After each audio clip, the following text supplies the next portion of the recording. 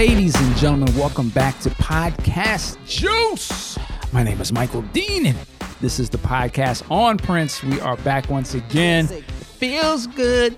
But anyway, listen, we are joined today. Everyone's excited. We are joined today by some special guests and regular people. So let's just get things started. First, we want to welcome a special guest to the show. His first time on the Prince podcast. I'm going to call it the Prince podcast. But it's been a long time coming. Salute to this brother, Mr. Ricky Wyatt. Sir, how are you? Hey, man, I'm living the dream. How's everybody doing? We're doing good. Doing good. Okay, and that's what's let up. the people know a little bit about yourself, because you've been out here doing your thing. We shared the mic on a few things before, but... Yeah, man. I mean, you know, I'm just a regular brother. You know, say musician, Prince fan.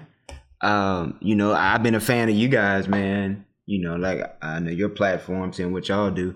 You know, so you know, I've done a few things on grown folks music and with DJ Polish Solid, also known as the D'Angelo Duff. Yeah, you know who has been keeping the Prince legacy celebrated, you know, with symposiums and things of that nature. So shout out to her and everyone involved in that. So that's pretty much it, man. You know, I'm just,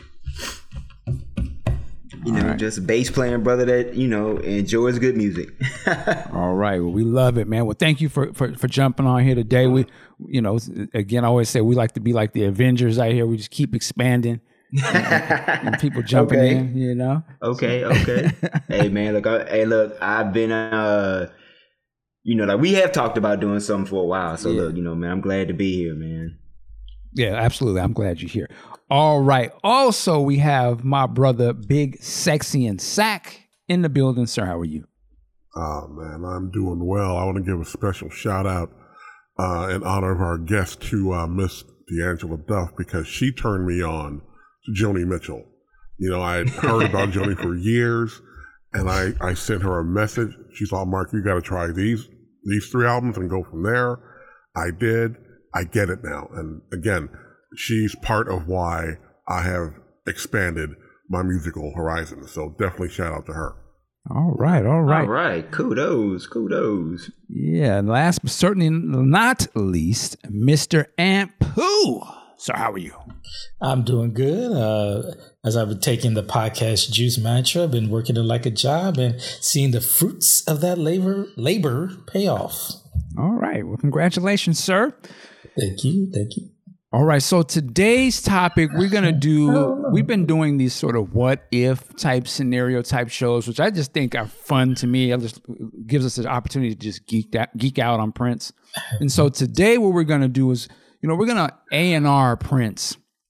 And here's a scenario. So we are going to pick up after the Purple Rain tour. So instead of Prince doing Around the World in a day and maybe even kind of cutting the tour a little short, let's just say he went and did the tour for another 6 months or so and really got, you know, as much out of that as he could and really just started to dominate the landscape. And my idea is to come up with an album that may, and I love Around the World in a Day, to be clear, but maybe something that people would have just been like, yo, this is the next level from Purple Rain, from 1999, all of that. And something I think that may have, in my opinion, I would say this album for me is going to be something I think would have just hit across the board and really solidified. Looking at what I came up with just for myself, I think I almost try to do a Sign of the Times early type of vibe as we'll get into it. But I'll clear. I really want to hear what these brothers came up with. So that's the idea. We're gonna each give our version of what the next album after Purple Rain would have been like, and whatever directions people wanted to go. So with that, does anyone want to go first, or do you want me to go first to set the field? I'll leave that up to you guys. What do you want to? Anybody want to be first? I can go first. You know me. You know, and Mr. Controversy. I'll go ahead. Shout out to Rodney Fitzgerald and Violet Brown. I know y'all listening and giving y'all side eyes before I get started. So the parameters was the end of 1985. No songs after that point, correct? Just so the fan base is aware. I guess you could kind of say that. Yeah. So for me, these are the songs that I came up with. I even got some B-sides. I'm sorry, I'm going to go on a tangent because I'm taking some songs. So I'm going to give y'all some B-sides for some previously released songs, but that's okay. So for me, I'm starting the album. I'm going to give you the title of the album afterwards, although I might give it away with some of the tracks. But the first track is going to set the tone that this is a different kind of Prince thing, but you're going to get some of that, all of those different types of elements that make up the Prince and the Revolution, the Prince sound, the MPLS sound. But it's going to be a weird song, but follow me. Just follow me. The first track is going to be Paisley Park. Okay. Because it's out there, it's psychedelic, it's inviting, and it's an alternative to what you heard from Purple Rain and even 1999. But at the same token, it's making the listeners think, hey, here's a new sound. So Paisley Park goes first. No video, nothing, or at least the Princeless video. That's not going to happen. But Paisley Park is going to open up the song because it's going to set the tone of, hey, we're going to go run the gamut of different types of music. Song number 2, which will also be the first lead single that he puts out. I'm pulling this song from the B-side of Let's Go Crazy because this song deserved to be its own single. I'm talking about Erotic City. We're going to still keep the Sheila E. on there, but Erotic City is going to be that lead single. It's going to be a bang. Can I ask you a quick question? Yes, sir. This is cool. Are you saying that the Let's Go Crazy single didn't come out, or are you just saying... No, it came out, but the Erotic City is in the B-side. The B-side for Let's Go Crazy in my quantum realm is Raspberry Beret. Yes, I thought that interesting. Wow. Oh yeah. That's different. So you come with that psychedelic Paisley Park, and then you follow it up with that funk Erotic City with the taboo words, Sheila E. on there, and the black stations were already banging this. This is guaranteed to go number 1. Now, here's where Anthony goes a little left. The B-side for Erotic City, The Ladder. Okay. Yes. He gonna make you sweat, and then he gonna preach to you. That's right. That's how we do it. Now, song number 3, one of my personal favorites. It was recorded around this time. We don't have the cuss word on it, but it's definitely funky. It's ill. It should have been released as a single, and it's a banger, and it's going to get its proper just due. Weekend Funk Graffiti Bridge version. Wow. I knew he was going to say that. Okay. So now we got intro, we got heat, we got banger. Moving on. I pulled this one from a B-side because it deserved its own release. It deserved it, to be a single, to have a video, to be played in a concert for the mainstream to enjoy this. And I'm talking about She's Always in My Hair. That's the second single. The B-side, I know people are going to lose their mind, but yes, the B-side to that, Pop Life. Yes. Number 5, a song that I just discovered, I think it was last year, or maybe it was the year before, I'm not sure, but I just discovered with Prince's vocals from the album The Originals, which I think his version of this song with its sparseness, with just that piano and that little drumming effect, I'm not sure what you would call it. I'm sorry, Sheila, but he's taking that from you. It won't be the first time he's doing it. Noon Rendezvous. It's just a whole different vibe going there to show you that, yo, I can experiment and listen to this song. Number 6, pulling another B-side, 17 Days. That's going to be on this album. Yes. Number 7, the third single to be released from this album. Now, we got to remember with Purple Rain, he released 6 singles, and technically it was 7 because Erotic City got that play. But, hey, I'm just letting you know, we getting some singles off of this album. Number 7, the single, Sorry, Sheila. I mean, it was a hot song for you. It's going to be a number 1 song for Prince. I'm talking about the duet now, Love Bazaar. That's a Prince and a Revolution song. And in another wild pairing as a B-side, but he did this He did has some wild parents. The B-side for this is going to be America. So there's your rock, because I know, as I go through my playlist, it's kind of weak on the rock side, but there it is. Number 8. A song that I discovered in 1999 that I think is a nice little rockabilly pop, sugary sweet pop song. Money Don't Grow on Trees. Absolutely love that song, and I think here is another. It shows the diversity of Prince and the music he puts out. Number 9, I think, is a great song that feels right at home on Purple Rain, and it make people feel like he made that transition from Purple Rain to this song because it has a nice little flavor to it. Love and Sex from the Purple Rain Deluxe. Absolutely love that song. Number 10, another from the vault. It's a damn shame he had all these songs in the vault that should have been bangers on other albums, but I'm giving it to it here. If It'll Make You Happy. I think that's another ballad that'll bring the women in. It's a palate cleanser, so to speak, and it's a really great song in its own right. Follow that up, Jill Jones. Jill Jones, I got nothing but love for you. I've been on the show with you, but I heard this song on the originals, and he did an amazing rendition of it. I loved how the I guess what do you call it, not the acoustics, the instrumental was worked on it. Baby Your Trip, that's going to be on there. There's your day dropping song, so to speak. And number 12, the final single that's going to be released, and it's absolutely going to go number 1 because it did go number 1. The 1984 Purple Rain Deluxe, no, it wasn't Purple Rain Deluxe, but the originals version, Nothing Compares to You. There's your ballad. There's your number 1 song right there that's going to close out the album. That's going to be a big hit. That's probably going to be on the charts for about 10 weeks. People are going to be like, God damn, how did we not know Prince could do this? The B-side, and I know this is going to catch heat from Michael Dean, but damn it, this is my Quantum Well. The B-side to Nothing Compares to You, Screams of Passion. Okay. Yes. Okay. Yes. And since I did rip 17 Days, I forgot. I'm sorry, I messed up. Since I ripped 17 Days from When Doves Cry, the replacement for that is Temptation. Oh. Yeah. Some songs that I was considering that I decided to leave off because it might be just too much, and then it didn't meet the timeline that I wanted to consider was Fill You Up, Electric Intercourse, Rebirth of the Flesh, Joy and Repetition, and Love or Money. But unfortunately, they didn't get the time period. Question for you. What's the name of the album? Yeah.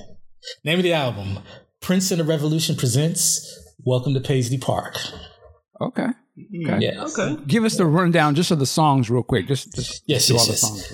So the intro is Paisley Park, Erotic City, Week in Funk, She's Always in My Hair, Noon Rendezvous, 17 Days, Love Bazaar, Money Don't Grow on Trees, Love and Sex, If It'll Make You Happy, Baby You're a Trip, and closing out the album, as he likes to do, the banger ballad, Nothing Compares to You. With the B-sides being The Ladder, Pop Life, America, and Screams of Passion. Okay. Any thoughts on this album, fellas? Nope. All right. Yeah, I got a couple. Oh, yeah. Wow. Hey, nice list. An interesting list. Anthony he stayed within the parameters as provided.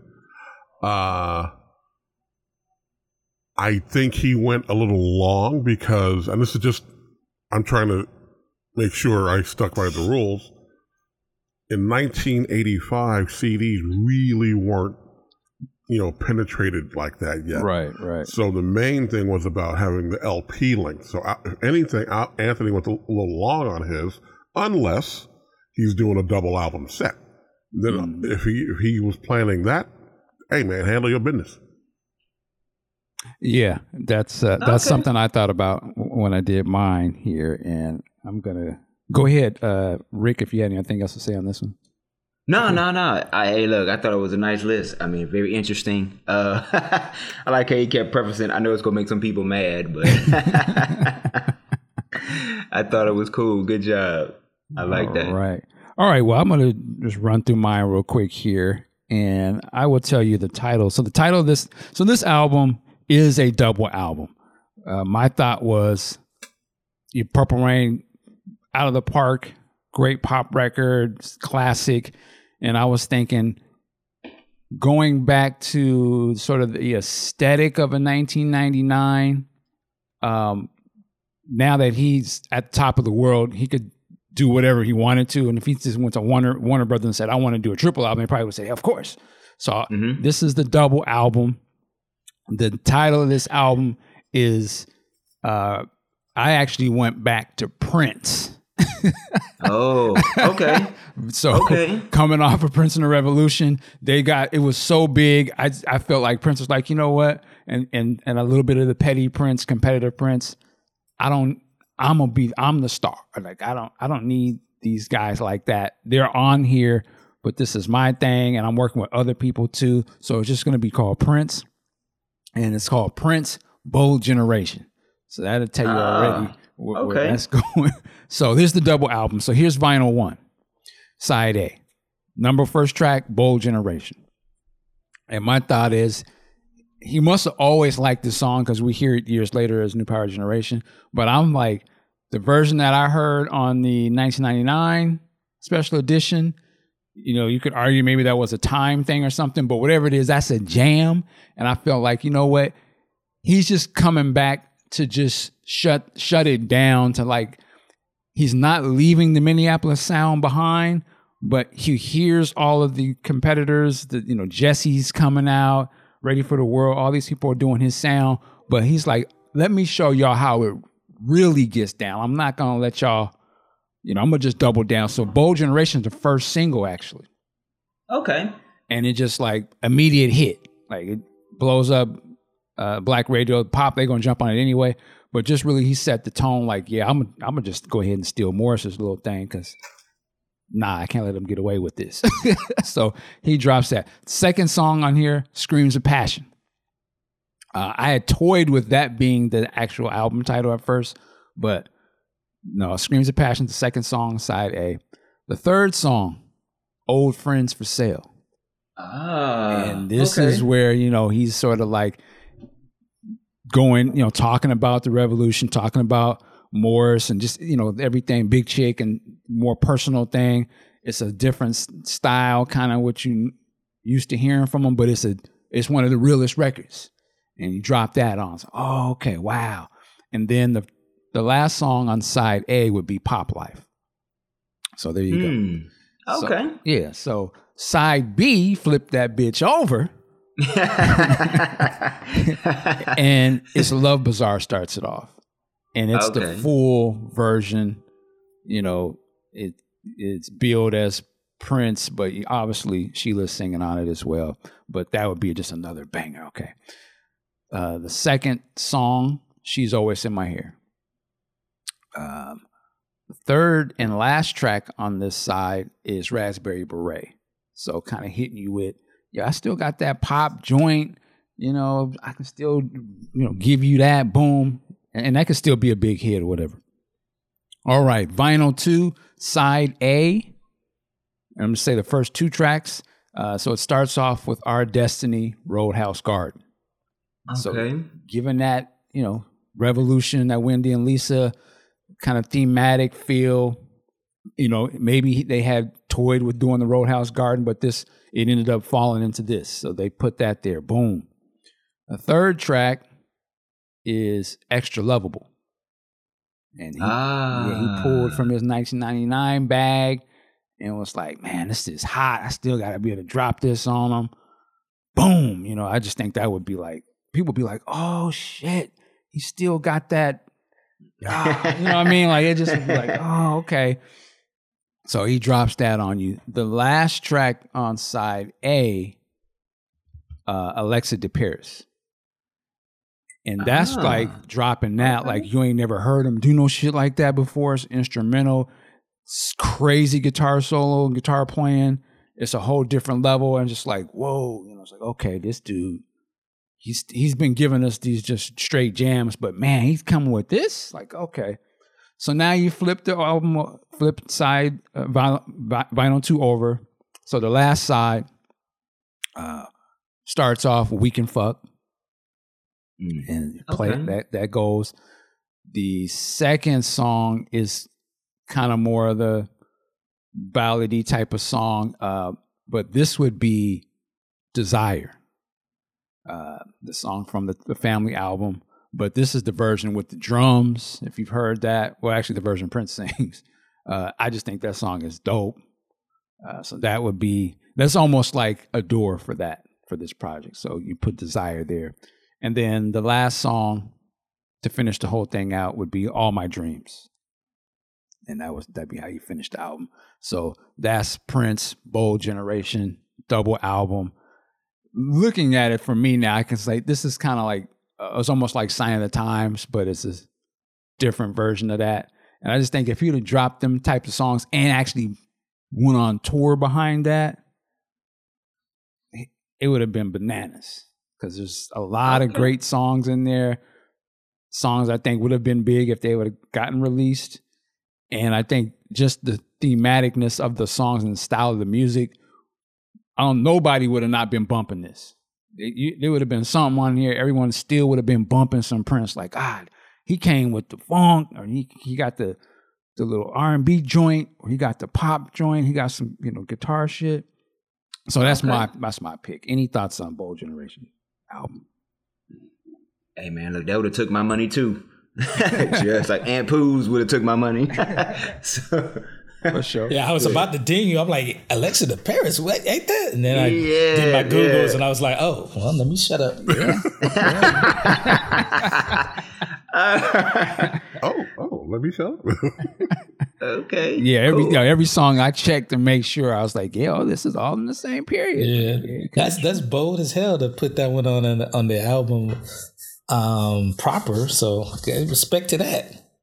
Yeah, I mean, I feel like that song is ill. I feel like he should have had that on Parade at least, like, because that song is. Yeah, in my opinion, they should have removed "Do You Lie" for it, but that's a whole other argument. No. Man, yeah, I mean, you know what? In a post CD era, it probably would have been included, but because it was still in the album era, yeah, it got relying to B-side status. So I think but the Parade album is not that long though.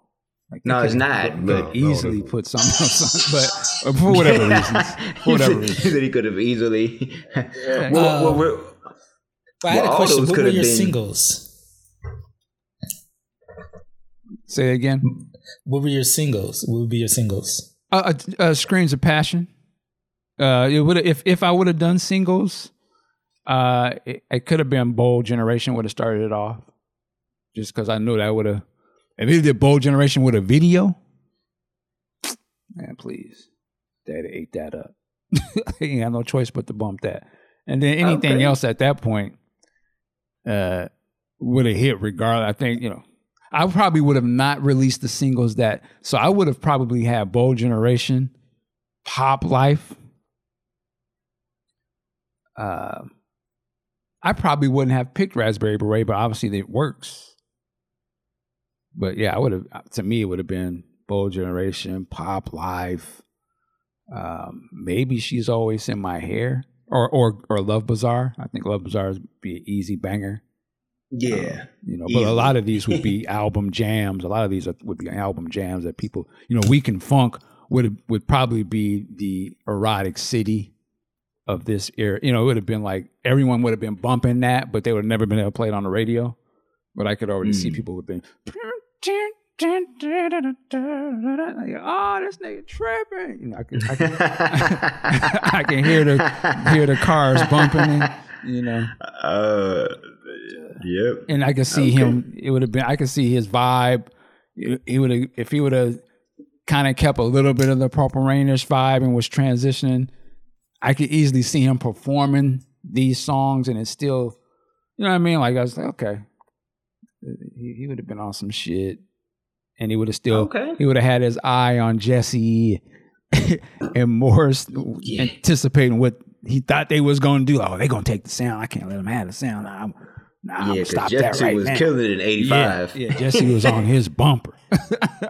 He was killing it in '85. There's no doubt about that. But anyway, that's my list. Ricky, let's go with you. Okay, well, you said if we were an executive, so I'm gonna take the executive approach. All right. Given the fact that at this time P shared the same management as Earth, Wind, and Fire, and unbeknownst to a lot of people, he actually looked up to like Maurice White and all that type of stuff, and so he kind of took cues from some things that they did. I would say Cavallo, Ruffalo, and Fargnoli may have talked him into doing, since this is the Purple Rain tour we're talking about, it got extended. One of my favorite, but one of the best live albums is the Earth, Wind, and Fire Gratitude album. So I would imagine that they probably would have tried to package a way to get Purple Rain live. Interesting. To the masses who like could not afford a ticket at that time, or who did not have a VCR for the Purple Rain live VHS tape, which was about $50 back then. So in addition to packaging a live album, they would have had a bonus album, so maybe a double, maybe a triple of some things that had not come out, kind of keeping with the Purple Rain vibe. Okay. You know, like Electric Intercourse. I like maybe like an extended, you know, like the full version of like Computer Blue. You know, like Wonderful Ass Father Song. In addition to, I'm gonna take into account and say that The Family still came out. So I would say that some things that didn't make their album may have been put here, like Misunderstood. I forget the other one. They had another instrumental, I think. You know, maybe he would have kept Dance Electric. I had that on my list for a minute. You know, maybe he would have kept Dance Electric. I'm gonna say that he probably saw. Let's say he saw what Jesse and Jam and Lewis were doing, and so he was like, "All right, I gotta have some bangers too." So he probably would have kept like Dance Electric. Probably would have kept Love Bizarre.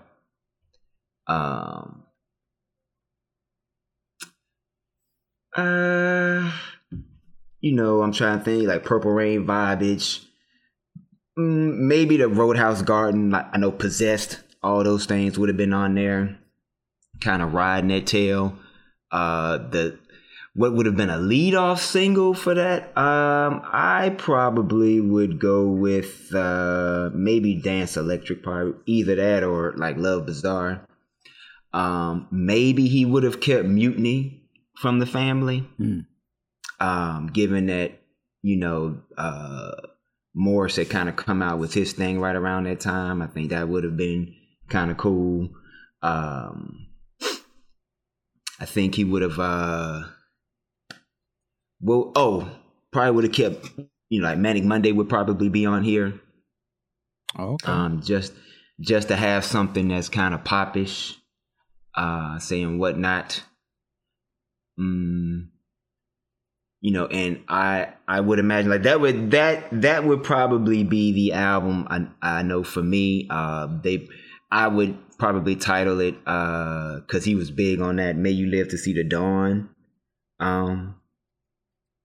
phrase back then. So I would probably title it "The Dawn." Okay. And it would be like, you know, like I said, maybe like a double album, triple album, you know, something like that. You know, where you got one album, it's just a live show, and then the other album, you know, you got these new tunes, you know, that kind of would have been released. You know, kind of like I think in Songs in the Key of Life, vinyl like that, it's like 3 albums and it's a 45 or something like that. If I remember correctly, I think that was kind of like that. So I think like that's you know, I think one of the executives might have tried to kind of, you know, push that out for the people, like something live, you know, right around Christmas time.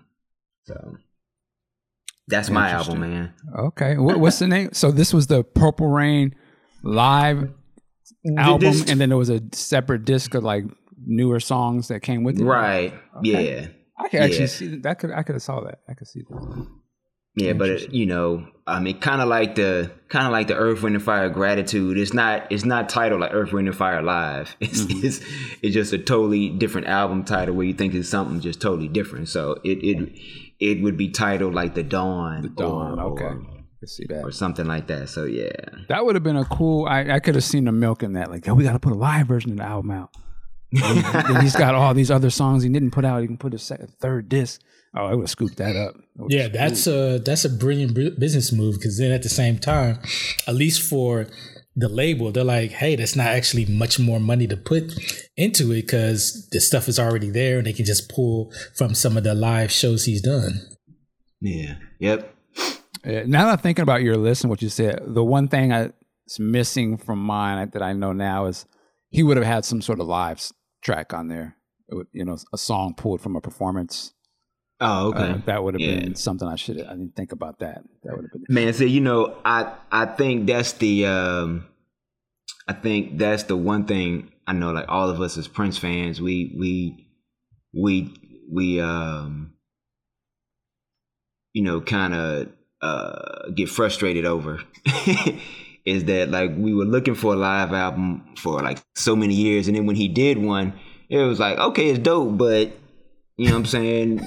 It was like other stuff that could have been, you know, done where it's like, oh, you know, hey, look, I ain't tripping on the One Night Alone stuff, but you know, it's kind of like telling somebody like, yeah, well, like you should have heard him back in this period or this or that. You know what I'm saying? So I know what you mean. I know what you mean.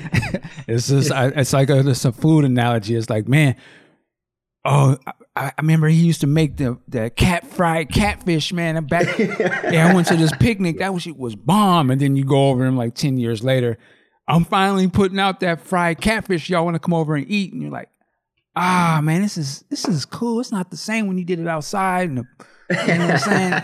Man, where's that? Where your mama seasoning that? Who put this? Oh, it's a little different. We're a little more healthy now. We don't put all that fat back. We don't put the fat back grease in our food no more. You know? Yeah, right. Yeah, like we got some Mrs. Dash, not those. This is all natural, organic, unprocessed. Okay, I dig it. Pretty much, yeah. And you know what? That is the best analogy. You're absolutely right. That's kind of how it was. Hey, where's the grease? Yeah, exactly. We don't do that no more. It's not the greasy burger no more. It's like, yeah, we're a little more healthier. Real quick, as you were saying, I'm going to go to Big Sexy. You got me thinking, like, what if he did everything you said, but, you know, not having the time, but instead of him doing the family, he was like, buck that. Jamie Starr is going to come out.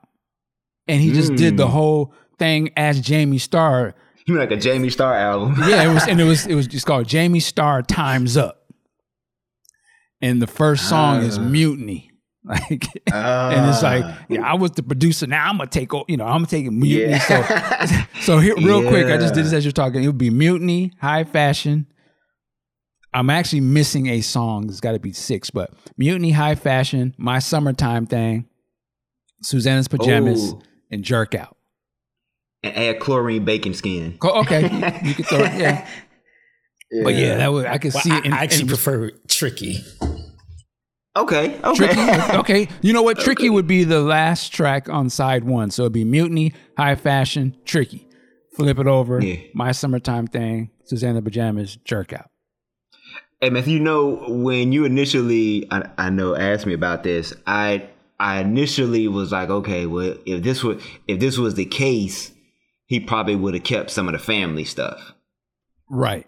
Yeah. And so, like, you got, I mean, just the first 3 songs on side A alone, like High Fashion, Mutiny, and Screams of Passion, Well, really, the whole first side, because he probably would have kept Yes too.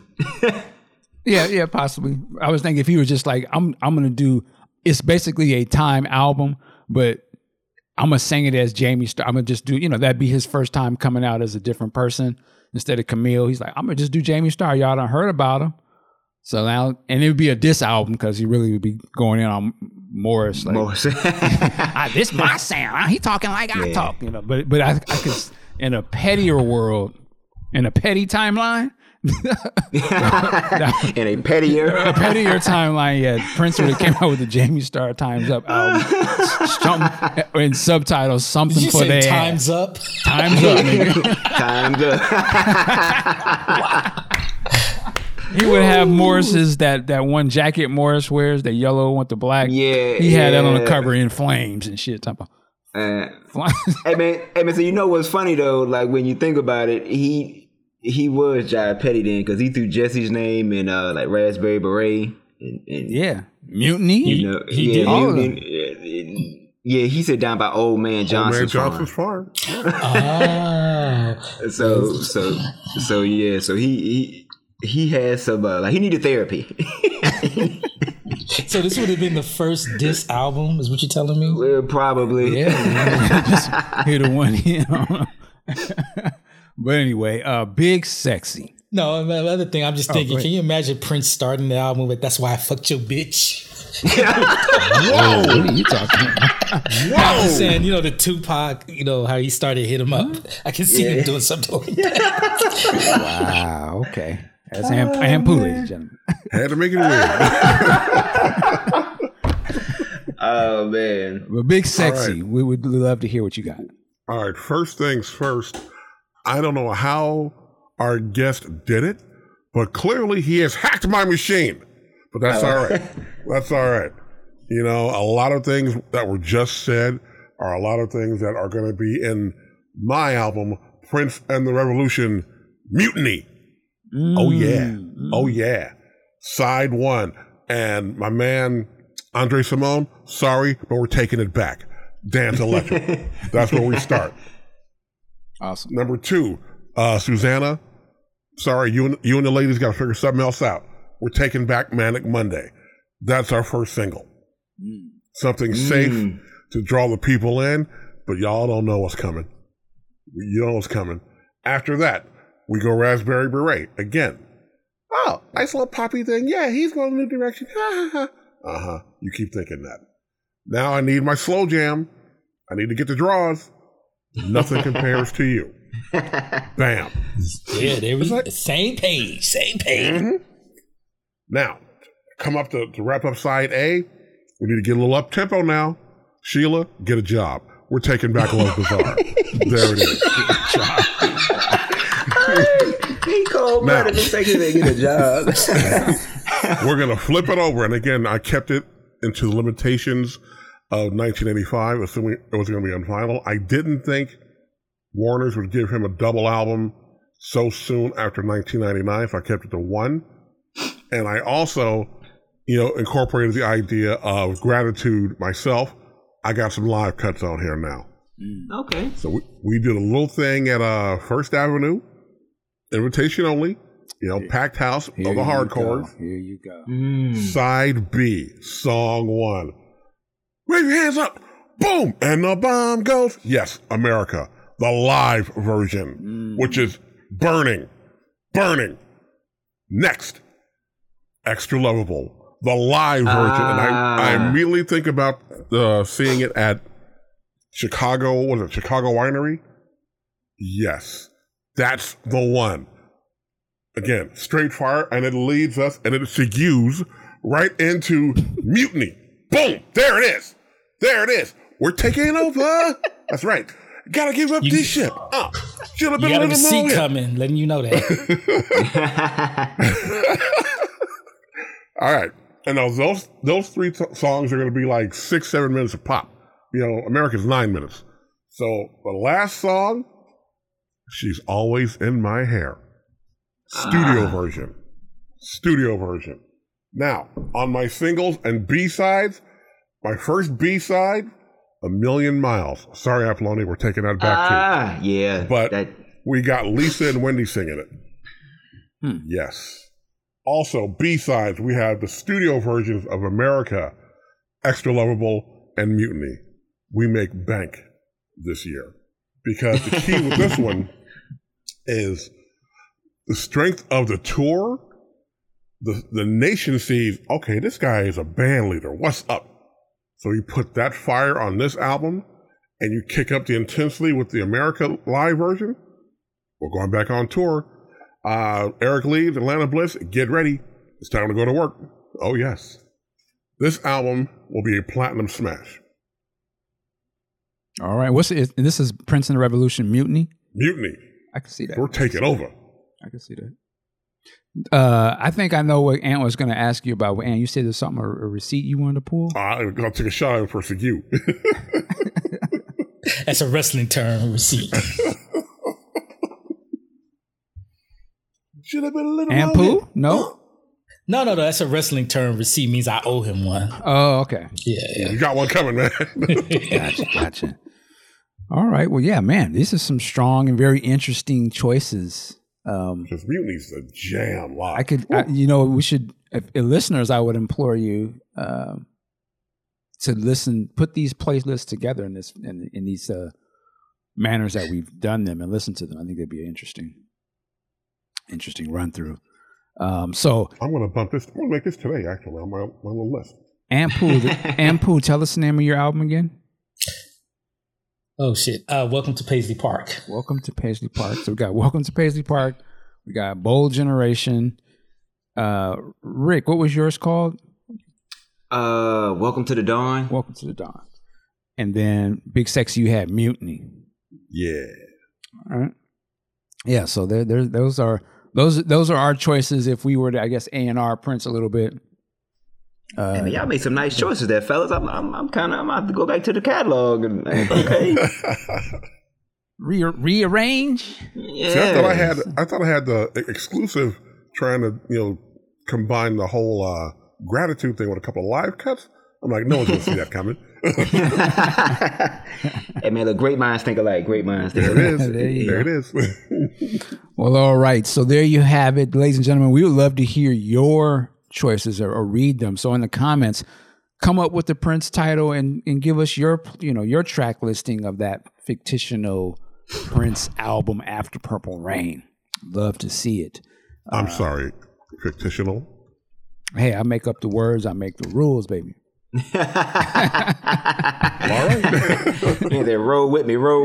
Exactly. But with that said, we're going to shift gears a little bit.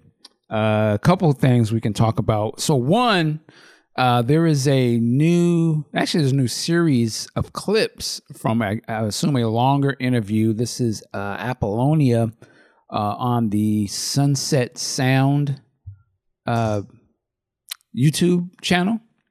Mm-hmm. And they released some clips from the interview that they've done. And one of the clips, I'm going to try and put it in front of me, is very, very clickbaity, provocative style. I'm going to give them a salute for that because definitely is going to grab your attention when you see it. But the title is Prince and I co-wrote Manic Monday and the Glamorous Life. And I saw that title. I was like, whoa, I ain't never heard. Okay, whoa, what? So have we all listened to this video? Have you a chance to listen? I listened to it last night. I saw the whole thing, yes. Okay. I have not. Yeah, I haven't, but you can go ahead. Well, I guess, she kind of was, and I'm paraphrasing here a lot, but I think she was saying that she was around Prince in the studio at Sunset Sound, I guess, and she was writing haikus in some kind of book or something. She said she was kind of known for doing this, and apparently some of the phrases or things from those went on to inspire Manic Monday, Glamorous Life. I think even Apollonia says that she suggested Prince give the song to the Bengals, if I'm not mistaken. That's just I'm just paraphrasing what I remember. So she was kind of saying that. And then she started talking about, if I'm not mistaken, where later on in life and toward the end with Prince, she had reconnected with him, and she was saying like he was trying to right the wrongs. And I don't know if she was implying that like, she wasn't obviously getting publishing or anything, but maybe he was going to take care of that situation in some capacity. I don't know if she meant by getting paid for some of this stuff or what, but I found all that sort of interesting. It's definitely a deeper conversation about that. And it has sparked a lot of conversation online. I'll try to watch what I say. I'll be very respectful. All I can say is I never heard this before, but again, I'm an outsider, so why would I have heard any of this before? Right. I don't know if it's true or not. She's just giving her truth. I give it that much. But it's I find it interesting that she is saying these things now. Maybe she feels like she wants to get this information out. I don't know if it's part of a plan to like start the conversation of, should she get compensated for? Again, it's a very interesting sort of thing. I don't know enough to have a lot of thoughts on it, but it is I guess you could say it is a mini bombshell thing to put out there at this time. But with that said, Big Sexy, you listened to this whole thing. What are some of your thoughts? I'm going to try to be respectful as well. One thing Mike said was, she said that she inspired. Inspiring is not writing. And I'm not trying to be a weenie here, and that's just how it is, because there was a lawsuit from the lead singer of the Beach Boys where Mike Love actually sued Brian Wilson, who wrote all of their, classic stuff. Yeah. And he sued, I want a publishing, credit. And his actual contribution was something along the lines on the fade out of I can't think of the song. I think it's Wouldn't It Be Nice? But his actual contribution was, yeah, baby. Ooh, yeah, baby. Really? Fuck out of here. And going back to Glamorous Life and Manic Monday, I went ahead and pulled out the publishing to make certain I wasn't talking out of my hat. Prince wrote that. Now, when you write a song, songs are composed of two main components, your melody and your lyrics. She didn't, contribute either one as far as I know. Now, again, I'm not saying she didn't say something in a haiku that sparked him to take it and run with it. That's fine. But as far as expecting a writing credit behind that, no, doesn't work that way. Now, I'm not saying she couldn't write. I'm not saying she, was incapable of doing something like that. But again, if she thinks that she is actually due credit as a, quote, co-writer, no. I have to disagree with that. Sorry. Okay. Man, so, just listen to you explain, this situation that's going on. Well, first thing, I guess you're absolutely right. Like, we weren't there, but it kind of reminds me of how sometimes people talk about Miles Davis and they'll say like, well, there's always question of, well, did he do this, or was it Bill Evans, or was it this person, or was it that person?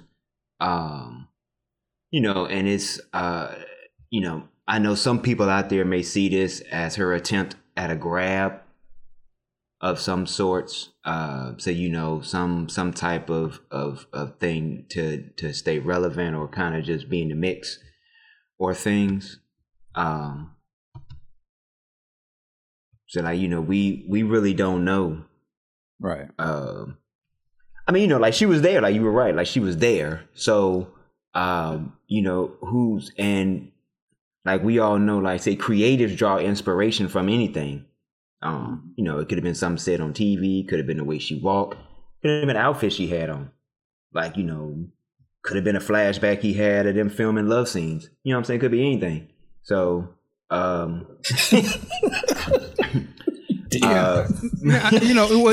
It is. I guess I was just to jump in real quick to say is like all of these things we're speculating could be true or not. I guess I think she just has to consider when you make a claim like that over somebody that's an icon like that and is not here to say otherwise. It's almost like, man, make sure you have your receipts or the credibility lined up. So, because you know they're going to question it. Now, if you don't care, do you. But I just think we live in a world where, if you say, oh, man, like if somebody can, oh, man, I used to hang around Snoop and Dre and them back in the day.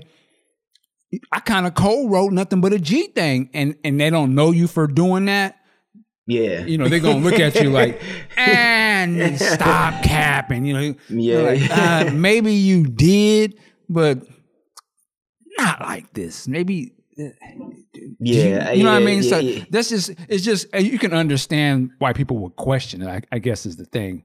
Not to say she's not wrong, but you can understand why somebody would question. And plus, I think she kind of put some of that energy out there anyway when it came to Sheila E. was saying things earlier, and I think Apollonia was kind of questioning, oh, you didn't really do the lemon cake thing. So, I mean, if you already put that kind of energy out there, you obviously should understand it will sort of come back to you. Yeah, come back. When you I mean, it's kind of, I mean, like you're right. I mean, so, I think if we had, if like when you hear somebody like Jesse say, well, I did this and this, and then he took it and made it this. Like there was never any blowback, about Jesse towards that. Plus he had a demo. Well, and because we know Jesse, that's his get. I mean, he got the body of work that you could be like, hey, I could see that. Yeah, that makes sense. It makes sense to me. Yeah. But she's not a musician, so it was kind of like. Exactly. So what other hits do you have? Yeah, and I think to like Big Sexy's point, there's like a misuse of words, and there's a misuse of words and maybe how it's used and then how it's like perceived. Because when you say, well, I helped him write this, instantly people going to go to lyrical and musical content. Like, hold on now, wait a minute. Like you said, wait a minute, you don't play no instruments.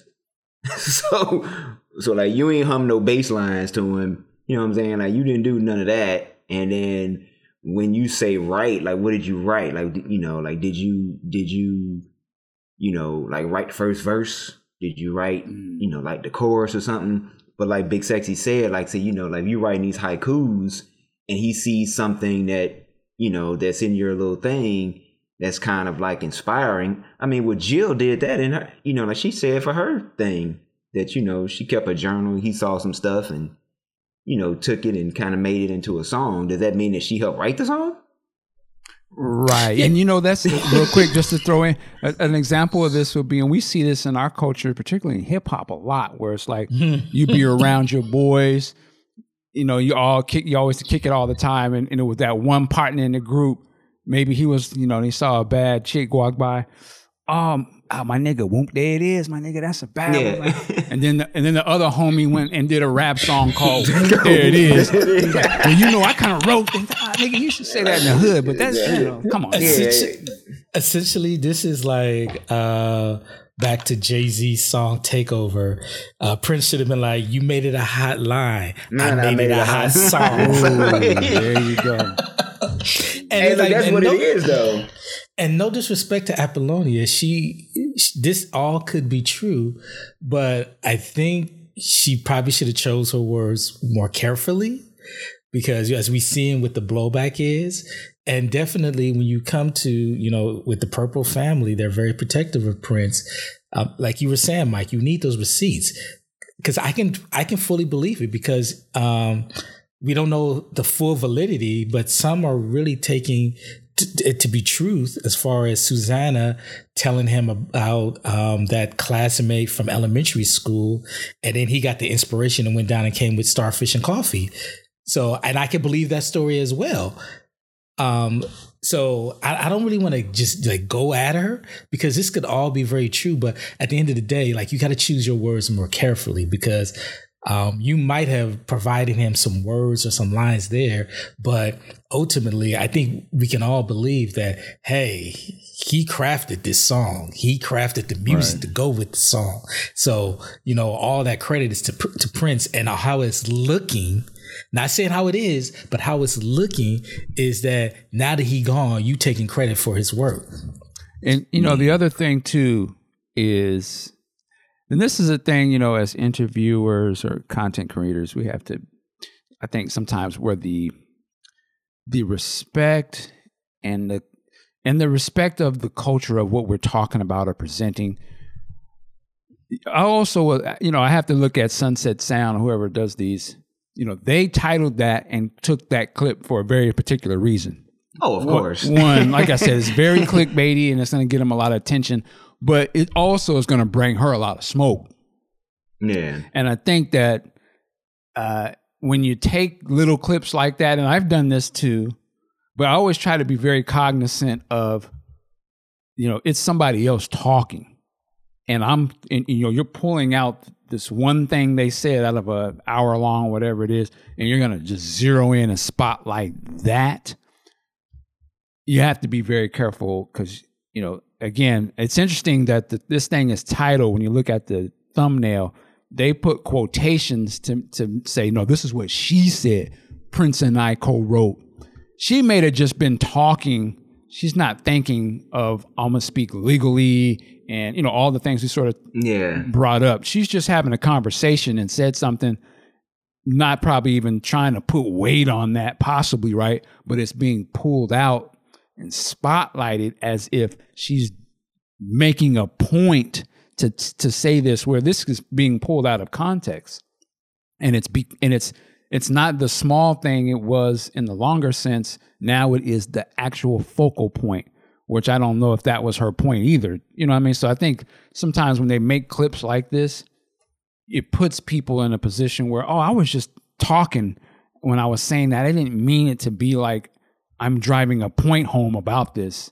But the way it's presented, it's like she's driving a point home to like, no, I co-wrote, you know. So that's one thing too we have to consider. Like, you know, I don't want to, when people are coming for her, I think we have to realize when people are talking, it's almost unfair to pull one little thing out and then like, I know what she said. I know that line she just said is gonna be controversial. Let's run with that.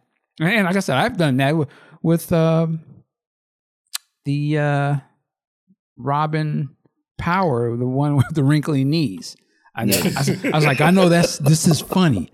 And I was like, I thought about it. I said, man, there's a lot of clips in here that you could spotlight and it would go one way or the other. But I was like, at least this one, it's more of a poke and fun type of thing. And not really slamming somebody. So I think this is cool enough. It sort of skeets the line. But there's been a lot of interviews where I was like, ooh, I could have pulled this part where this person said that, and I know they would see this. It would go left, but it would get a lot of clicks. But you're like, I don't want to do that. So I throw a little bit of some of the onus on Sunset Sound as well. Yeah, I mean, man. Plus, absolutely. You know, I mean, so you know, as time goes on, man, like, you know, like these people are human, and you know, like all of us in some way, form, or fashion, you know, would like to be associated with greatness. Right. Yeah. And so you know, she is a piece to the larger puzzle, and she was there. And so, you know, who of any of us on to the outside, like looking in, can say like she wasn't there? Like none of us. Now, like, you know, if Jesse and Brown Market and some other people come out and be like, man, she capping, you know, that's different. You know, but who of us, you know, like on the outside, like looking in, can say, well, say, you know, like she wasn't there now. So, you know, now we can, like you said, you know, Mike, you know, like we gotta, you know, like we gotta start recognizing, like, all right, they took a soundbite and they trying to make, you know what I'm saying, trying to get you baited in to either watch the video, get views for like whatever reason. But you know, I wish people would take things in their full like totality and not make it bigger than what it is. So, you know, I mean, I think when I first saw it, you know, I didn't think she was lying, but, you know, like my musical history, I was just kind of like, okay, she probably, you know, just said something. Yeah, or showed up one day wearing something. He was like, oh, yeah, cool, glamorous. All right, you know. Yeah. And like, yeah, I mean, it could certainly be that. Now, there are other clips, too, which I don't have in front of me. But, you know, salute to Apollonia. I want to see the entire thing, see what that's about. So there you go. One thing, and this whole, I don't want to say claim, because again, that would imply that she's after something, and I don't want to put that on her. But it reminded me of way back when Hammer came out with "You Can't Touch This," and everyone's like, "Really?" And then you look at the actual songwriting credit. Yeah, it says Rick James. Going even further back, when Sugar Hill Gang came out, again, I'm sitting on the bus going to school, and someone's blasting that. I'm like, "Really?" Bernard Edwards and Nile Rodgers are credited songwriters. So yeah, as long as if you're really to be a contributing factor, you're gonna get that publishing. Now again, I'm not saying that's not necessarily true with Prince, though. Well, then you got to make a move, but you have to have the receipts to back it up too, though. Now I looked up under the publishing. Prince has 922 songs registered and published. I did not look for Apollonia because I didn't want to hurt feelings. So I left it alone. But that's quite a burden of persuasion to have to overcome there, to say that two of the bigger songs he wrote, I wrote those two. Fuck out of here. Yeah. No. All right. I mean, man, say, you know, it's just an age-old story that never goes away. Like, I mean, like, you know, it's probably somebody in like North Carolina talking about, man, you know, I'm the one that inspired Michael Jordan to play basketball. Like, I picked him that day in 3rd grade. You know what I'm saying? Say, come on, be on my team, and put the ball in his hand or something. I mean, you know, it's always gonna be a claim or something. But again, I mean, you know, like everybody wants to be associated with and you know, like, what if she's telling the truth? Like, what if what she says is actually true? Like, you know, like, I mean, you know, until Jill and them come out, you know, like say something like, oh yeah, she, you know, like that ain't true. So, yeah, I mean, that's why I'm just like, you know what? I just say, well, as far as I know, if I was talking to her, she said that, I'd be like, okay, salute and keep it pushing. You know, okay, cool, that's cool. You know, keep it moving. You know what I'm saying? I mean, so, you know, just like I said, if you came across somebody, oh yeah, I used to know. I knew Tupac and we whoop-de-whoop, and you know, I told him, you know, oh man, they all got all eyes on you, you know what I'm saying? And then like, you know, he came out, I'd be like, oh, okay, Playboy, say first show, you know, and kept it put, you know, and, okay, bro. Yeah, that's all you can do. Like, oh, okay, cool. Okay, yeah. You know, I get it. But the last one is there was a post on the Prince Facebook group. Now, I don't know if this post was also done on their, like on Twitter or something, or Instagram, but on the Facebook one, they posted a picture of George Floyd. Mm-hmm. And I was trying to see if there was anything that was written with this. Let me see. No, it was hashtag George Floyd, hashtag Black Lives Matter. And they put that up May 25th. There are 3,200 comments, over 1,000 shares. And like, to clarify, this is the official Prince page, not a group. 2.7 million followers. Right. Oh, and this is on Facebook, you said? This is on their Facebook. Now, like I said, they may have done this on their other platforms as well. I did not know. But on the Facebook one, it got popping. Like, the comments are wild. You know, from everything from, I love the post, accountability begins in MPLS. This nonsense on this page is pitiful. I think this person was talking about the comments. All the way from the other side of, Prince wasn't about politics.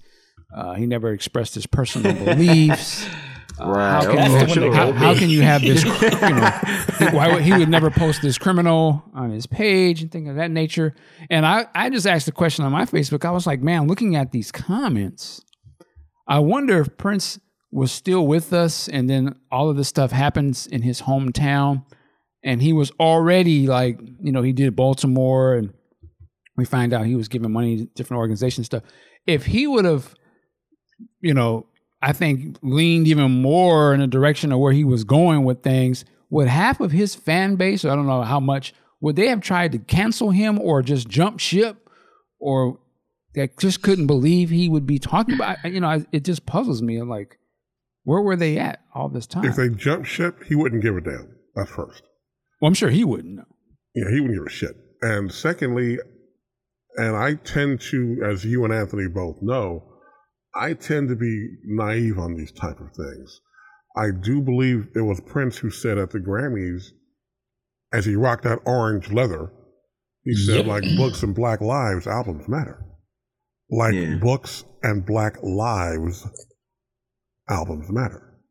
Now, furthermore, Anthony said in one of the posting on Facebook, he said, look, have these people not heard the Rainbow Children?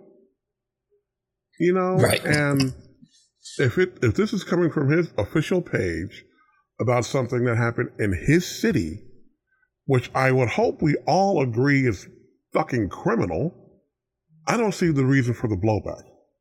I don't get it. That's just me, but people are stupid sometimes.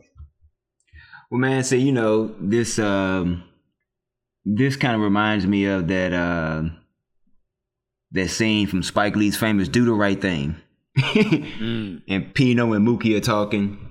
Yes, at the jukebox. Yes, right. And Pino was trying to explain to Mookie that Prince, Eddie Murphy, and Magic aren't black, and Mookie's like, man, looking at him like, what? And and so, that was done in 1989, and here we are in 2021, and people have their reasoning. Like, people, seriously, when they look at, Prince, somehow it gets lost on them that this was in his old neighborhood. Like, where he grew up, like where this incident took place. Like, Andre said that, like, this is where, like the police station is where they had like a youth center or something. So they grew up there. Prince, Andre, Jam, Lewis, Jelly Bean. So, people, like the same people who saying that he wouldn't have politics in, say, his song. I mean, the man did a song called "Ronnie Talk to Russia" and "Party Up," and Money Dreamer. Doesn't Matter Tonight. Yeah, I mean, Dear Mr. Man. Yeah, like he has all types of songs, but again, like they hear the Raspberry Berets and then the When Doves Cry and all the hits, baby, yeah, right, like all that type stuff, and so like, I mean, I think it's just my opinion, like, like when you can't accept the person for who they are, well, the artist for who they really are, because that's who he was. Now, whether or not you agree with that, that's on you. But he was a brother with an afro. He was just a light-skinned brother with an afro. You know what I'm saying? They grew up in Minneapolis, which we all know now. Like, if you've ever been to Minneapolis, it ain't that many brothers up there.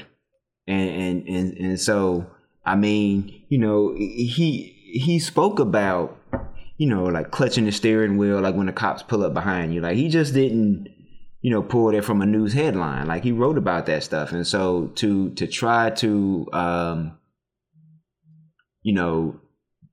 to save your, like to make you feel better, you want to not associate him with, or try to disassociate him with his ethnicity. Say, is a slap in the face to him, because I mean, granted, yeah, like, he had bands and dated women of all races and all those type things, but at the end of the day, he was just a regular Midwest brother. Yeah. And so, you know, I mean, you know, I mean, again, it's just, you know, people are trying to, you know, I think it's hard for people to to see like, hey, yeah, my favorite artist would have been this. When they be like, wait a minute, but I don't agree with that. Like, I don't see that. Mm-hmm. You know what I'm saying? Like, that's really what it is that, you know, you got people who, for, you know, whatever reason they think George Floyd was a criminal or say like what have you. Well, you know, your favorite artist or artist that say like you like would have disagreed with you.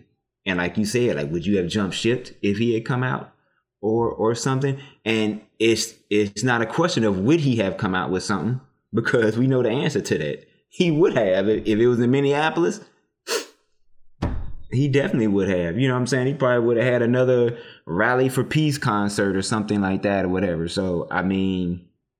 Right, which is a political move unto itself, right? Like, yeah, and mind you, man, people forget, like, say, you know, and I think I heard it on I think when you and Big Sexy talked to Michael Bland, how, you know, like, people used to try to protest his shows, you know, because like they thought he was too, you know, risque and all these type things. Now all of a sudden it's like, oh yeah, well, he wouldn't have been political. Like, man, okay, which is he? Is he too risque or is he not political enough? Now, which one is it? Right. What was the song with the Abraham Lincoln line in it? Family Name? No. No, it was a slow jam. Remember? He said, Avalanche. Avalanche. Was that not political? Yeah. You know what I'm saying? So okay, I mean...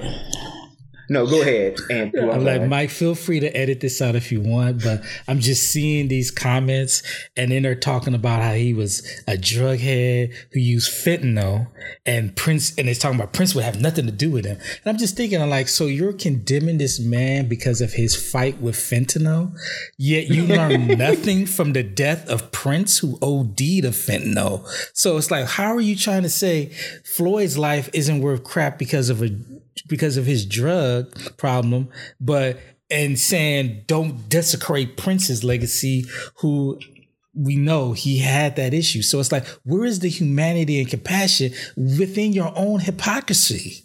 It's just terrible seeing all this, that people are just not self-aware at all and trying to speak for Prince without really knowing this man, and actually not even paying attention to his catalog, to the albums, the words he speak, and the way he lived his life.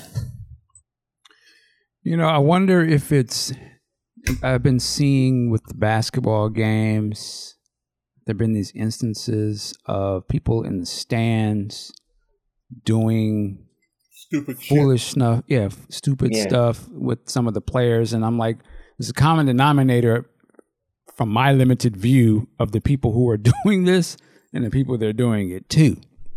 And it makes me think back when you brought up that do the right thing part, you know, oh, you like Prince, Bruce, oh, you like Michael Jordan. It's like, well, you like these, and you know, we like these black men for what they do entertainment wise. Yeah. But you don't really see them as real people. Like, you don't want to, because you don't want to have to think about them when it comes to the reality of our world and where they may stand on these issues. I just want you to stay in your entertain me bubble. Sort of like what that lady said to LeBron that one time, just shut up and dribble. Like, yeah, Prince was just about love for one another and playing great music, and I love this music. He can't be about this stuff. Like, I hate that stuff. So I don't want to associate this black man that I think is different. And you know what I mean? I kind of feel like that's how some people see him. They don't want to see it in his reality. He's a fantasy. That's the black guy that I like. Yeah. You know, I can separate him from the world. Like, you know what I mean? Go ahead. I mean, bro, that's him. That's all the athletes. That's like, you know, any entertainer of color. Like, when you see responses of people like, you know, well, athletes shouldn't stay in politics, or, you know, the entertainers shouldn't be in politics. What I mean, so I think what that basically is saying is stay in say the confines of which I want to keep you in. Right. You know what I'm saying? Like stay here. Cause like you said, I don't want to have to think about, well, what happens when you're not entertaining me? Because then it's like, oh, sorry. no. Oh, okay. No, go ahead. I'm sorry. I was just going to make another point. Like, I'm like, these are the same people that, you know, cheer and applaud because that Prince was out there with the word slave on his face, as if that wasn't making a political and historical point about his treatment with the labels and life in America. It's just, I just don't get. I mean, I don't understand why I say I just don't get it when I know exactly even then, what you're saying. They wasn't behind that either, though. If you go back, I remember even then. I mean, brothers understood. Like once he told us the reason, we was like, okay, yeah, I get it. You know what I'm saying? But like mainstream was kind of making jokes. Yeah. So he's stupid. Why is he doing this? Yeah. I don't think they was down with that either. I mean, man, so it kind of just goes to show you, man. Like, say,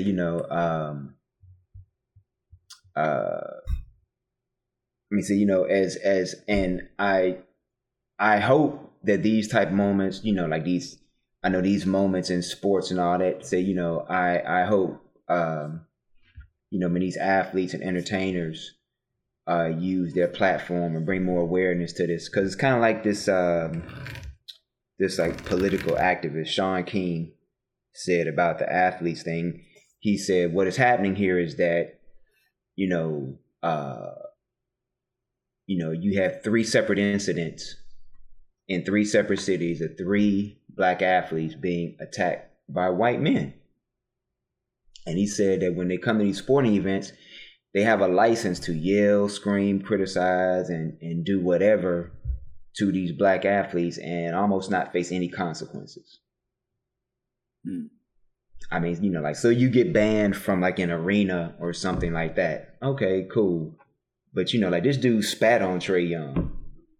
That's like, crazy. Bro, like, I mean, so, like if you was anywhere else, it'd be knuckle up time. Man, somebody would have got their teeth knocked out. But, at a game, and then, I think another friend of mine brought this up. He said, what if the situation where, the crowd ratio was evened out? Would they feel that they had the liberty to treat these athletes that way? Because let's face it, a lot of our people don't go to the games like that. So, like, would they feel empowered to do these things if, say, the crowd was even number of people of color to non-people of color? Yeah, it's go ahead. Or like, what would happen if the roles were reversed? Like, what if Tom Brady came through Atlanta? That's what I'm about to say. You know what I'm saying? Then Jokers was like, oh, okay, well, here, take this, Tom. So, like, would the consequences and outrage be the same? You already know the answer to that. Try spitting on him, brother. Try spitting on him and see what happened. I mean, so, all over the news, you'd be done. Yeah, and the funny thing, just to add, and we don't want to go too far in this, but it's just interesting. It's 2021, and you got there's a black player in a high level sports situation being spit on by a white fan. That's 2021. You'd have thought maybe back in the day, some wild disrespectful type shit, like, but no, it's in current times. They spitting on brothers.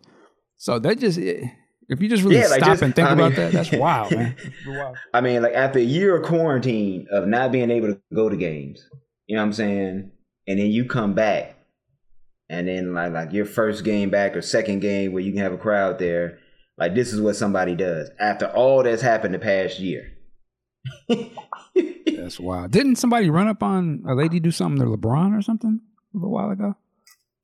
I don't remember. Okay. I mean, so, man, like, I will say this, and I'm sure this probably isn't like a popular opinion, but say, I think a lot of this stuff would stop if somebody got their jaw cracked. I mean, hey, I mean, say, you do something like that, like, okay, but I understand the athlete standpoint, because if they crack somebody in the jaw, then first thing that the person gonna say is, "Well, I'm gonna sue," and all that type of stuff, and then they got league fines and like all those type things, man. So yeah, well, just to bring it back to Prince, and the George Floyd post. Like I said, it's interesting to see the responses from the fan base over something like that. And it just goes to show me, that as far as we think we've come, or we like to think that Prince fans are all about, togetherness on all these issues, it really not, and that's just the reality of the world we live in. And sometimes you get opportunities where you get to see that. Hey man, and that's that's the I guess that's one of the pluses I can say about attending his live shows. It's like when you go, you have a like multiracial crowd, and it's cool, and you see people of all nationalities. It's quite diverse, and that's a beautiful thing. But because everyone's on that, like everyone's on the same vibe. You're jamming, you're enjoying the show, things of that nature. But like you said, like the reality is when you leave, that vibe is not carried out. So that love for one another thing, like we're starting to see is not shared by all. Yeah, it's to a certain point. Like if he starts to play a different song, then that vibe could change. Like, right, he didn't normally go all in like that, but obviously he had songs in his catalog that, I love for one another, but okay, let me play Dreamer, or let me do this song. Okay, the vibe is going to change because now he's not just talking about that sort of, easier to understand viewpoint. No, I want to dig deeper viewpoint. And I think that I to me personally is a reason why I think a project like Welcome to America didn't come out at the time that he had Probably. it, because of the subject matter. And like you already know, like, they're gonna be tripping on some of this. So, which is why I commend the Rainbow Children, because he's like, I don't give a fuck. Like, this is what it is. Y'all just can trip about it. And people did. But it was a great, and he knew enough to say, they're gonna trip about it so much. Let me have a little meeting of the minds with these people, because they ain't gonna be able to. This a Prince that I don't think they was necessarily ready for. Right. So let's invite them to Paisley Park and let's have meetings about it, right? That's what Prince had to do, because he knew the project was gonna be different. The themes of the record was gonna be, literally just had to have the fans come to his house and sit down and have conversations about it. Well, man, I wish they would release that, because I hear that they was getting into some of the conversations, they was getting into it. I would love to see that. Okay. Yeah. I mean, it's like when he started doing the When Will We Be Paid song. Right. Yeah, I would love if they put that out now in all this reparations talk. I would love to see the comments now. Why does it don't need to be paid? What are you talking about? Yeah. So I mean, but again, the fans know the song is there. It's what you choose to just listen to, or what you choose to kind of. I mean, again, like either you accept the totality of the artist, or you only want to accept one view. Mm-hmm. And so, like, if you only want to accept the Purple Rain Prince, or like the Musicology Prince, or the Diamonds and Pearls thing, say, then okay, cool. But there's more to it than that, and so that kind of depends on just the person. But whether you accept it or not, it's still there, so it speaks for itself. Right. So real quick, let me throw this on you guys real quick, and we get out of here. There was a post I did on Instagram. I showed a picture of Dwayne Tudor's upcoming book, and then somebody said something about, man, what if they made a movie about Prince at this time or something, like who? But I just don't see who they could get to play Prince. Hey, Ricky, we can hear that movement you got going on there. Oh, sorry. And so it was like, yeah, who could they get to play Prince? I just don't see anybody. And I kind of feel like now, I can't say that there's somebody who can't play Prince. I'm sure casting directors who see hundreds of people know way more than what we do, and they probably could see, this person probably could play this. It's unknown or whatever. So I was saying, probably a cast. This is why we need casting directors. They see thousands of people. And then somebody recommended, and I'm not saying no names, and I'm not coming at nobody, but somebody suggested they get old boy who played Freddie Mercury. What's his name? I know you're talking about. Wait, what? They said he could, and they were saying like, and I said something. I said, well, Prince was a black man, and I think if you get somebody other than that, it's not going to go well. And then somebody made a point to say, well, he's Egyptian or something, like he's from Egypt or Africa, which is in Africa. So then that, and I'm like, I said, well, listen. You want to play them games? You can play those games.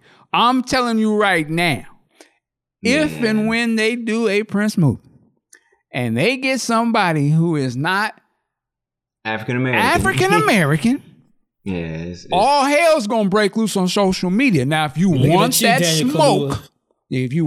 smoke, go for it. But don't be mad when the hailstorm of social media comes down on you, because it will be heavy. Now you're gonna have all the arguments. Well, I'm just telling you right now, you put anybody other than a black person in that role and you try to play that type of, not to say he can't do it, but man, that's gonna be, I got my popcorn ready. I'm gonna be on my Michael Jackson because they going in on that movie. I don't know what you guys' thoughts are.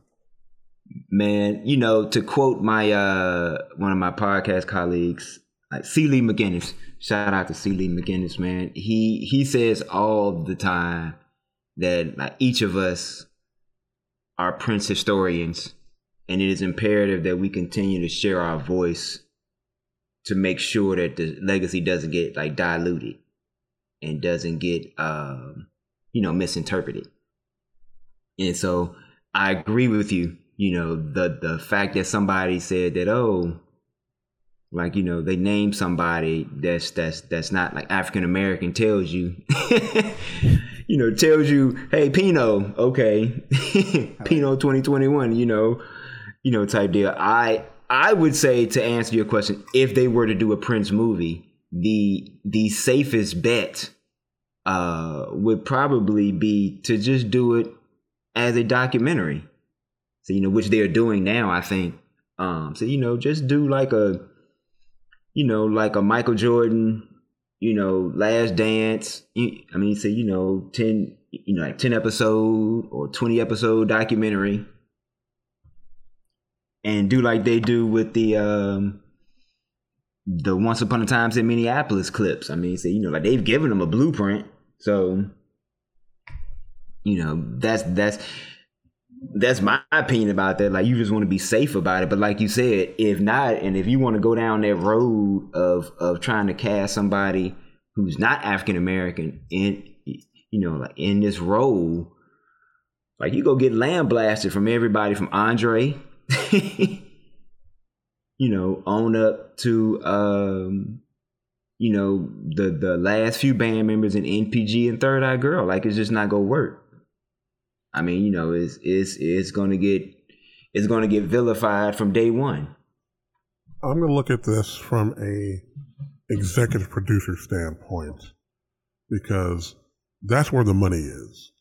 Mm-hmm. And as an EP, my main concern is my wallet. Is this going to make me money? No. I'm not bankrolling this because no one's going to come see it. It's going to dilute me as an EP and fuck up my position in the community. No. I can't put money behind this.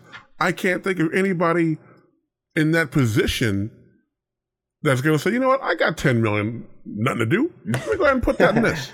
No. And going a step further, now that we're talking about it, the estate may be like, you know what? You do what you need to do, but as far as using any of the music, yeah, good luck with that. It's not going to happen. Yeah. That ain't going to happen. Yeah. I don't know. You get the estate in a tough enough financial bind, shit, they might be like, well, shit, they want to give us $50 million and we need that. I wouldn't be surprised. Well, if there's any film that they're going to give $50 million, that's another ball game. And then, the state would do what they do and say, look, we'll take that $50 million and have a disclaimer. We ain't endorsing shit. No company would let that happen. That's the thing. So we have no comment on this motherfucker. No big company will allow them to do that. Then you're not going to shit on their product. Wait, how's that shitting on it? But you're saying, look, we're not in it. They just got the music. We're not in the creative process. If they got the music, then they're in it. That's just nothing. That's what it's all about, is the music. So them giving up their most precious asset is they're exactly. You said it right on the head. This is their biggest asset, and this will hurt their asset, and they're not doing it. No way, no how. I won't put nothing past this. And I'm not saying bad about it, but I mean, you just look at the deals they're doing. They ain't doing it. They do a lot of stuff. But yeah, I mean, to the point of putting somebody other than, and I said African American, I just say a person of color, a black person. They ain't doing it. Yeah, it would be wild. I actually, go ahead. No, like that. Like I remember, maybe about 2-3 years ago, people were throwing around Bruno's name, like Bruno Mars's name, to like play Prince in a movie. And then I get it. It was because of the hairstyle, you know what I'm saying? And man, some other stuff. But yeah, no, I mean, only with our artists, like, do they do this stuff.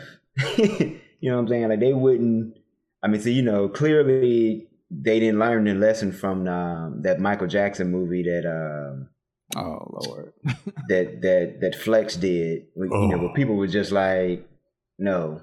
I mean, even now, like, Joker's still like, it's like 20 years later, people still like, no, just so. Well, what about the Michael Jackson one? It was the white guy who was playing Michael, Ralph something. Came out overseas. Did that come out? I think it was overseas only or something. Oh, okay, yeah. That's wild. See, it's probably being stayed. It's probably gonna stay there too. That'd be like, if somebody said, well, they want to do a Nirvana movie. And with J.J. Walker playing Kurt Cobain? Well, no, they would get. Make no sense. They would get what's that one light skinned brother? John Boyega? No, I'm trying to think of the brother. He was in. Damn it, I can't think of none of his movies. Michael Ealy. I was about to name him. And they're gonna have Michael Ealy gonna play Kurt Cobain. They would raise holy hell. It would never even get made. Right. But that's the same type of thing. Like, well, he's light skinned. He could pass as a white person, maybe. Nah, they're not playing that game. So why should they play that? And he's an American. Stop it. It ain't happening. I actually say I was thinking the other day, if you did the Prince movie and you had to play, you're towing the line here, but I was like, to only really get the look of Prince, at this point, they would have to really lean on technology, and they would probably have to get an actor to physically play the role. But in terms of his face, I would almost say you may just have to 3D CGI the face in it's the super high quality of technology to do, but literally just have Prince's face on that person, and it looks so seamless. That'd be the only way you really probably would get the full blessing of people visually looking at it, be convinced. I'm sure there would be a whole cadre of fans who would be, Prince was not with that voodooism technology on his face and all that. But I'm just thinking, I don't know who else. It's going to be a hard makeup and hair job to get all of those looks in the movie. It can be done, but it's going to be hard. That's why I say like a documentary would be the best thing to go.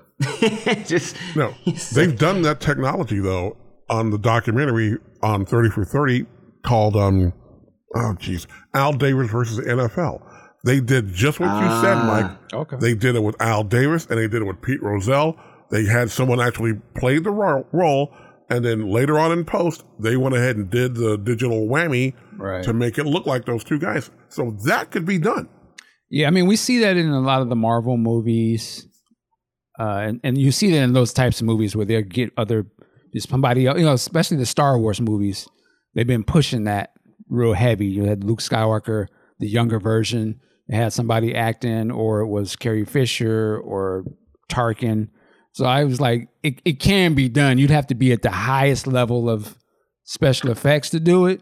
But that's the only way I could see a Prince thing where you would be like, okay, damn, that's him. When they do the close up and all the little looks and stuff, it almost have to be CGI to be like a total pass. Otherwise, it's just going to be somebody else that looks like him a little. But I don't know. Either way, I almost was like, man, again, this would, I don't condone this, but I almost could see them hiring a woman physically to play him, and then they pad them a certain way and they CGI over that. I know I'm talking blasphemy, but it's just certain things like, man, whoever acts, there's so many things they have to master that walk, and the normal men just don't wear that standing on those high heels. So they're gonna have to, you know how we get in those, like, you know, they go, oh, you're gonna be in a superhero movie, you got to take 6 months to yoke up and get all, you know, get like Ben Affleck. Well, he's gonna have to be a 6 months, 9 month training for that actor to play Prince, like to walk like that and move and then wear those heels and the pull up. Because I just don't get it. I don't see. Well, to your point, you were talking about, I don't know how playful you are as far as getting a woman to play his role. I just hope, you know, if they do that and they get someone who comes off a little effeminate or is even homosexual, that people don't lose their mind. Because it's like, have you seen Prince? He definitely was a man's man, but come on, you saw the stuff that he was doing and stuff that he was wearing. So, you know, hopefully I don't get in your feelings too much about it. Yes, that's why I said I was joking, because I'm not rocking with that. Hey man, so, you know, like if there's anything, no, I'm not co-signing a female playing it. I'm just saying that, you know, because I understand how some say, oh man, look, they got someone who's gay from the LGBTQ community playing Prince, and I'm like, well, maybe that person might be more comfortable with, you know, some of the attire and some of the mannerisms. So, not saying that a straight person couldn't pull that off, but y'all shouldn't lose your mind over it. Yeah, that's ample. Well, man, so, you know, hey man, look, I mean, well, something that I guess we all know by now is that Prince fans are never satisfied.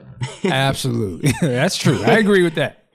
and so that being said, you know, however they do it, I know whenever they do it, whether it's a documentary, whether it's a 3-hour Malcolm X type movie, you know, they go find some kind of fault with something.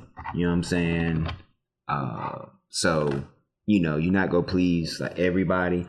I guess, you know, my biggest concern and, you know, would be like, let it be accurate. So, you know, because like inaccuracies with bad acting and bad casting makes for a disaster. But say, you know, with some accuracy, and if things are accurate and halfway decent casting, people can kind of stomach that. Yeah. That's just my opinion. So, you know, hopefully if they decide to go down that route, so, you know, they will take the necessary steps to try to make it something that's, you know, gonna be on level with like Ray. Well, I'm saying right now, I don't know who's out there right now that can do the performance of Prince. I haven't seen that performance yet. That person that can pull it off just yet. Right. And like I said, I would say maybe a young, like 98 to 2004 Jamie Foxx, but I think he's aged out. Yeah, you have a ton of makeup and CGI. Get that one popping. It'd be like super high level lace front wear constructions going on. The makeup, like I say, it would be just like putting on the costume to play some character. They'd have to be under that. It took him, 5 hours to put the hair piece on. Hey, for an Oscar, lots of people would do it. Yeah. Hey man, so hey, look, it might be an unknown sitting out there right now, and that's what I'm saying. Never know. That's what I say. It's a casting director that's the person that is going to be able to say, "Hey, I got a file of people that could play Prince." Are you kidding? Yeah. So. Hey, have you heard of the cat from? I just wanted your opinion. I'm not saying he should be the one casted, but I just wanted your opinion. The guy that played the main character in The Get Down. I can't think of his name. Justice. I know you're talking about. Yeah. I could see him play a younger Prince. I could see him playing, possibly. Man, you know, I don't know if you guys watched this show, but I think I saw somebody mentioned the brother from the show Snowfall. He played Leon with the afro. Yep. I saw somebody mention him. I was saying that myself too. He could be a younger Prince. Yeah, he kind of looks like it to me. Yeah, so they said that he got the afro because it's natural. So you know, like he could do like Mike said, the younger years, and then probably, you know, the later years, something. So yeah, I know his name came up. I could see it with the right makeup and the cutting. He's got the thicker kind of eyebrows with the mustache. And if they were trimmed in a Prince way as Prince evolved, I could see it. Man, He kind of I don't know if he has the acting chops for it though. Well, I'd have to see a little bit more. Hey man, he's kind of got the height too, like, you know, because he's not that tall. Yeah, that's what I'm saying. He could, with the makeup, he could be it. You know, I could see it. I could see it. Man. Like Mike said, like Leon from Snowfall. Okay. I mean, that'd be a hell of a IMDb. I was the gangster with the fro and Jerry curl from the 80s. And hey, look at Jamie Foxx. He went from booty call to Ray. And that's an actor. An actor can do it. Hey, man, yeah. I mean, so, you know, man, I mean, I think if they went to that brother that plays Leon, man, and he was down for it, I think he could pull it off. Like, I think if he knew the gravity of it and things of that nature, and he knew the magnitude of what it could do. You know, it's funny you say that, because I said that to myself. There's the scene with him and Franklin. It was like, you don't like the way another nigga talk. I was saying that was, I don't know if I said this out loud, or I was maybe gonna try and do a video skit. It was too much work. I was thinking Franklin was actually what's my guy? We just had him on the show. Pepe. and he's talking to the young Prince like, what do you mean you don't want to go do this job? Nigga, I got you here. You don't like, because another nigga talk. I built this up brick by brick. And you get out there and do this shit. And I can see that. That was like in the 70s or something. In the late 70s, early 80s. And that was Pepe talking to Prince, getting ready. Hey man, it could work. Hey, casting directors, Hollywood, y'all might. Hey, look, hey, Leon from Snowfall. Wait, so would you get Franklin to be Pepe? Though? Hey, or he could, yeah. Why not? He make a guest appearance. He can make a guest. He's just being in for a little bit, but. You know. Ah, man. That's hilarious. Hey, oh yeah, man. Hey, that was a dope interview, by the way, too, Mike. Yeah. Oh, thank you. I'm really just hoping that they get Spike involved in this, because I just feel like his passion, his friendship will do the movie right. I didn't say he should direct it or write the script, but maybe EP. Yo, you guys doing all the tapping? That's really loud on the mic. Oh, sorry, man. Yeah, all the movements and stuff. We can hear all of it. I got nervous energy. My bad. That's all good. Well, with that said, let's wrap things up here. Ladies and gentlemen, I hope. Well, go ahead, real quick. Oh no, I just wanted to say that I co-sign Ann's statement. So you know, I hope that if they do that, I hope they do get Spike involved. Okay. There you go. All right, ladies and gentlemen, we hope you enjoyed this. We geeked out on some Prince. We want to thank Mr. Ricky Wyatt for joining us. Sir, where can they find you online? Man, I am on Instagram, Footprints Cubase 4. That's the number 4. And on Twitter, Footprints Groove, GRUV. That's pretty much it. You know, I'm on Facebook as Ricky Wyatt. All right, there you go. Big Sexy and Sack, where can they find you, sir? The same locations generally. Facebook, Mark Wiggins. Instagram, Mark Wiggins 2.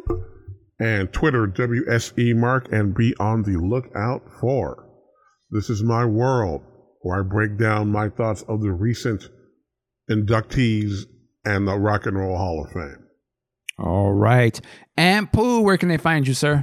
Find me on Twitter and Instagram at Ampu. As we do this, I don't know how soon you're going to get this up. You can find me on May 30th in the Clubhouse room with Prince 365 as we break down. Oh my God, I can't remember what the. Oh yeah, it's Diamonds and Pearls versus the Love Symbol album. So I'll be in there giving my controversial takes and having fun with the Prince fandom. All right, ladies and gentlemen, you can check us out here at podcastjuice.net. Of course, we're on all the social media platforms. Look us up on there. And if you have not already, please join our Patreon page. I'll have a link in the show notes. My name is Michael Dean. Work it like a job. We'll see you next time. Peace.